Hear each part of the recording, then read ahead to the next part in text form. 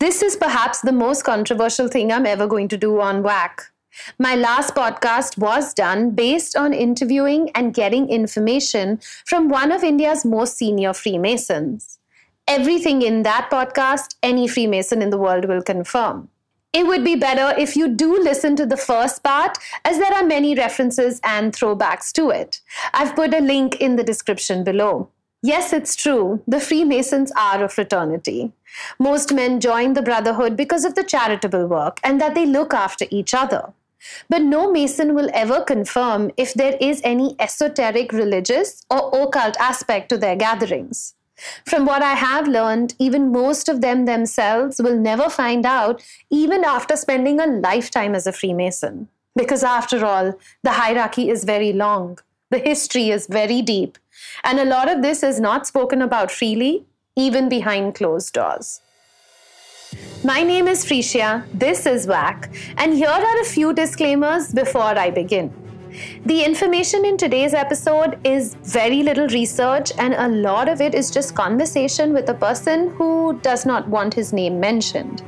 The stuff that she told me was not just about the Masons, but more about the secret world of magic arts. So I repeat that what I'm going to say is not only about the Freemason Society, but it's actually about the world of esoteric and occult practitioners. Everything that I am saying in this video, I could not really cross-reference and confirm on my own. And while looking for conspiracy theories, I found something fascinating and ancient. And why not explore new concepts with everyone, huh? So listen to what I am saying with an open mind, and I know that it's very easy to dismiss this as crazy talk. And just for the atheists and disbelievers, I would like to point out that at the entrance of the main building of the Higgs Collider is a giant statue, the Nataraja. And I'm not saying that some of the smartest minds in the world are Hindus. But what I am saying is that if these scientists are open to understanding concepts that are allegorical, then you who is listening to this podcast, maybe you should also be open to new ideas. Those in the audience who identify themselves as Christians and Muslims, some of the things I'm saying might offend you. All I want you to know is that these are not my personal beliefs, and only that which someone else has told me, and now I'm sharing this with the tribe. So let's get started. I guess the best point to start would be at the heart of the logo of the Freemasons. Does the G stand for God? Sure, at the end of the day, anything and perhaps everything that we see is there because some God wanted it. And also one of the main criteria of eligibility to be a Freemason is that you cannot be an atheist. But many people insist that if the G stands for Gnosticism, which means esoteric, mystical knowledge, old religions and magic, then the question arises that who are the Gnostics? And why do a lot of people believe that the G stands for it? Now think of an image of Kali Mata or Narasimha. If you had to show those images to a 16th century Christian in Europe, you would not be surprised if they thought that these were hellish and some kind of satanic imagery. For them to comprehend that this too can represent a divine force would be understandably difficult. And so here's a quick lesson in history. For 300 years after Christ, Christianity was still a tiny cult that did not have any real influence. The Roman Emperor Constantine ruled the Roman Empire, and it was during his rule that Christianity was used as the weapon by the ruling classes. Constantine realized that nothing unites people like the fear of God. And if they don't want to accept your God as theirs, nothing changes their mind like killing everyone around them. Practitioners of all older religions in Europe were given the choice of accepting the Roman Bible or the sword. This extended across the Mediterranean and later to the Americas, both north and south. And funnily enough, India was one of the few places that both Christianity and Islam did not overrun completely. What Christianity did not conquer, Islam did. And by the 18th century, very little outside Asia was not ruled by one of these two religions. So what does all of this have to do with the Gnostics? Well, the Gnostics were practitioners of older religions who realized that if they did not want to convert, they would have to go underground. My own community, the Parsis, well, we chose to flee from what is today Iran and came to India instead of accepting Islam.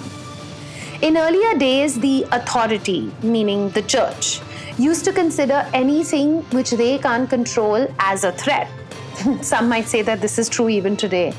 And that's why people with this kind of mystical knowledge were singled out and hunted down. I was shocked to know that until as recently as 1983, it was against the church's laws for its members to become Freemasons. And so I assume that maybe that's why the G from Gnostic was very quickly changed to just God. There's nothing wrong with esoteric knowledge, but the two biggest religions on earth were programmed to believe that if certain knowledge doesn't fall in the confines of their religious books, then it must be evil. Another example, why don't you think of an image of Satan and then think of an image of Lucifer? See, you will be forgotten if you thought that both of them were the same energy. Think of the Greek god Pan. Centuries before Christ was born or Constantine started his Christian Inquisition, people across Europe worship Pan. Now Pan, he was the god of spring harvest. He played the flute, he drank wine, he indulged in music, dancing and fun. And when the Christians wanted to replace their old gods with the new, the easiest thing was to depict evil in the form of old gods. Pan was half animal, half man, and so he was the opposite of the Abrahamic God who had created man in his own image. And remember, I asked you to think of that image of Kali in the beginning? Because another thing that existed for thousands of years was the divine feminine, the mother god. Her temples were run by priestesses and women were respected enough to be consulted about spiritual matters. And only with the advent of these new religions, God became a male force. So have you ever seen the image of an inverted pentagram? They call it the goat head or the satanic image. And then if you think of an image of the female reproductive system, they pretty much look the same. Worshipping feminine energy was not okay with the church, and believers in goddesses like Hecate and Ishtar and Aphrodite were labeled as believers in the Antichrist. Now think about a Lakshmi Puja held at home. What happens? A learned man comes, says certain words in a certain order and cleanses the air and brings a feel-good and wholesome energy to a space. As far as the church is concerned, at least in the 16th or 19th century, this would be considered as black magic.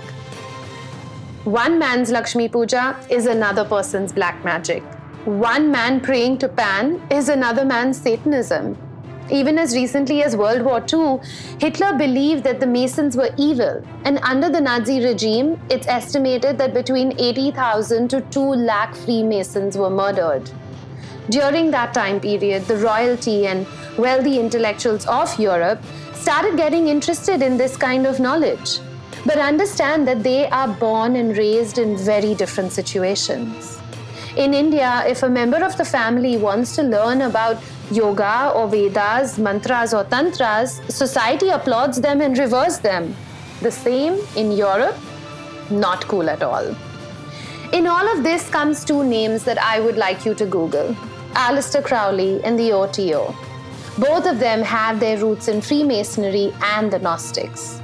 They realized that saying words and doing things with objects, mantra, tantra, yantra, could achieve goals that were out of the ordinary.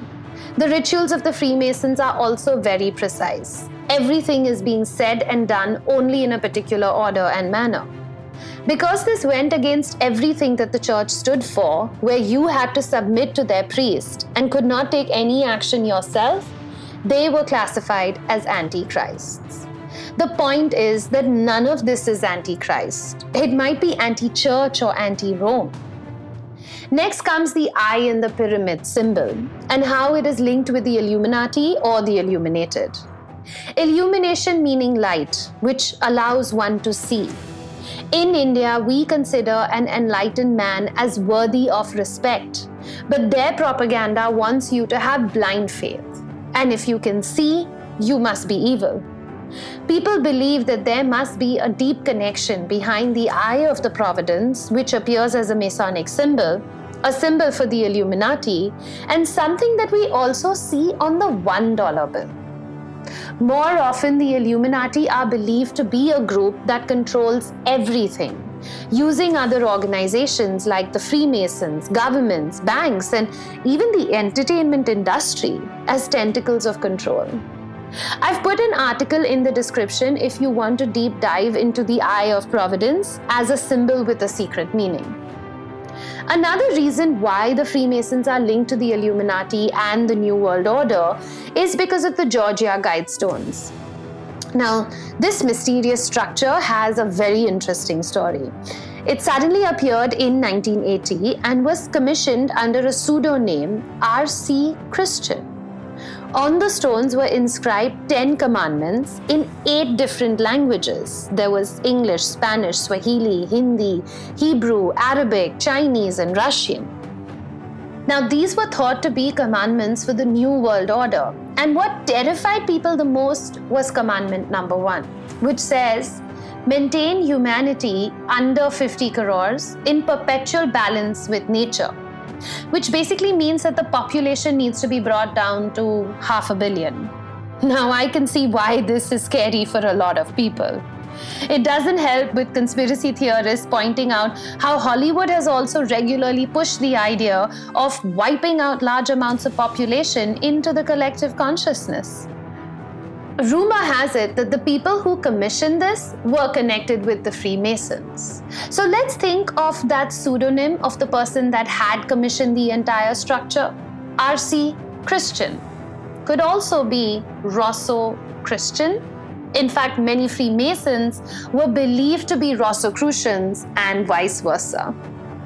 Another conspiracy theory about the Freemasons is their connection with Judaism because of the symbols that they share in common. In Judaism, we have the Tree of Life, and in the Freemasons, we see 2 pillars that we see on all their certificates. Ask any Freemason and he will give you a simple answer that the pillar is thought to be that which one enters Freemasonry through. And in Judaism, if one has to see the Tree of Life, then you would also see that it has 2 pillars on the left and the right, pretty identical to the Masonic symbols. So do the Masons study the Kabbalah? I don't see why not. In fact, today, many people in popular culture, like Madonna, are also trying to understand its spiritual significance.